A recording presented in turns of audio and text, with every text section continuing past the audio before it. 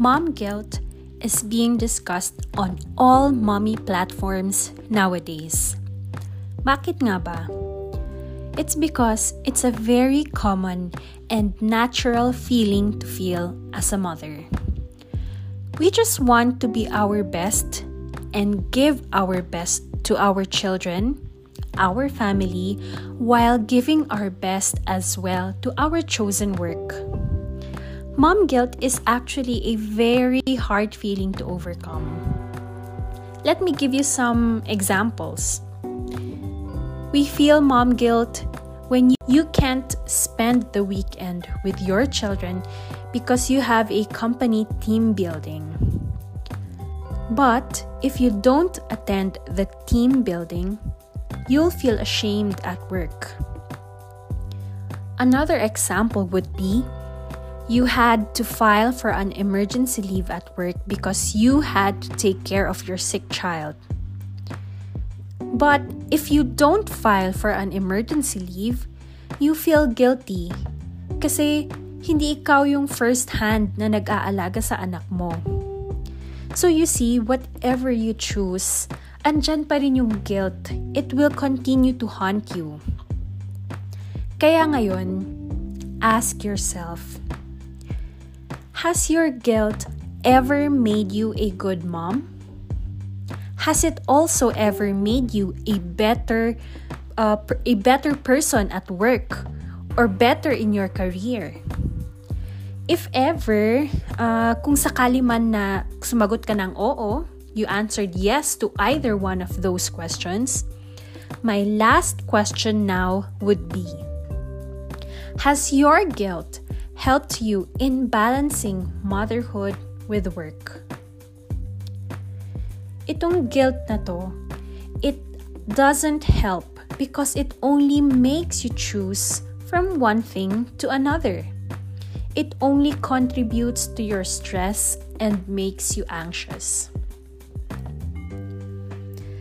Now that you have all of that thought about mom guilt, the next question I guess would be, how should we deal with it? Anong dapat nating gawin? Kung mapapansin nyo, this guilt doesn't just come out of nowhere. May rason yan bakit natin yung nararamdaman. So one way to deal with it is by identifying the root cause of your guilt. Then think about it. Worth it ko bang pagtuunan ng pansin yung root cause na to? Most of the time, we are just being haunted by them, or that we are just overthinking kaya tayo nagkaka-mom guilt. In my own experience, usually, I experience mom guilt because I am afraid of what other people will say about my parenting or career choices. It's a very common thing. Natatakot ako sa kung anong sasabihin ng iba, na baka mapag-usapan ako, they might call me a bad mom, or at work, they might call me inefficient, irresponsible, or hindi marunong makisama. If you feel the same way, I would like to share you one way that helped me overcome this thinking, which I want you to do as well. Ask yourself, bad mom ba talaga ako? Do they know me better than myself? Does my child really see me as a bad mother?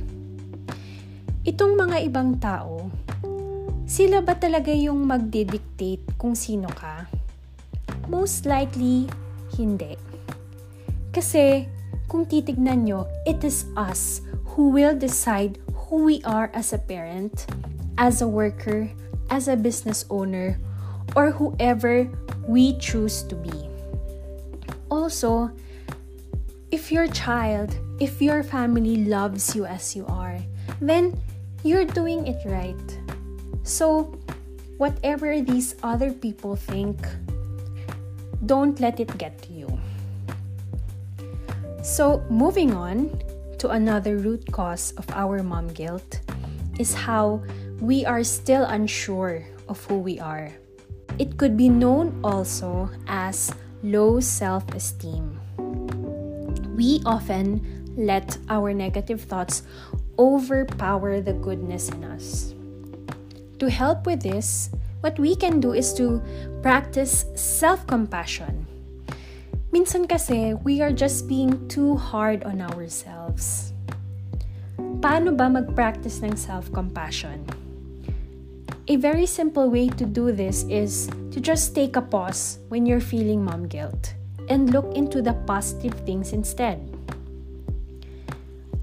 Another example, or an example so you would know how to do it, is, why do I want to go out with my friends tonight instead of spending time at home with my family? It is not because I don't want to be with my family, but because I also want to spend time with my friends. Another scenario. Why do I want to just stay at home instead of joining a get-together at work? It's because I want to spend time with my family because I was too busy at work for this week. I'll just make up with my colleagues next time. That's one way. So just practice. Look into the positive things. Why? So yeah, I hope that helps. Then the last tip that I would like to give is to surround yourself with supportive people. That's why I started this podcast. It's to show you mommies that we are here and you are not alone. And yes, I am also opening my comment section, my inbox of course, if you need anyone to talk to. If you're still a little shy, please do find that someone or that community to help you. It's important to have people who are there to support you. So, that's where I end my episode, and I hope I get to talk to you in my social media accounts. Thanks again for taking your time to listen, and I hope this episode has given you something to treasure. Until my next episode, see you there.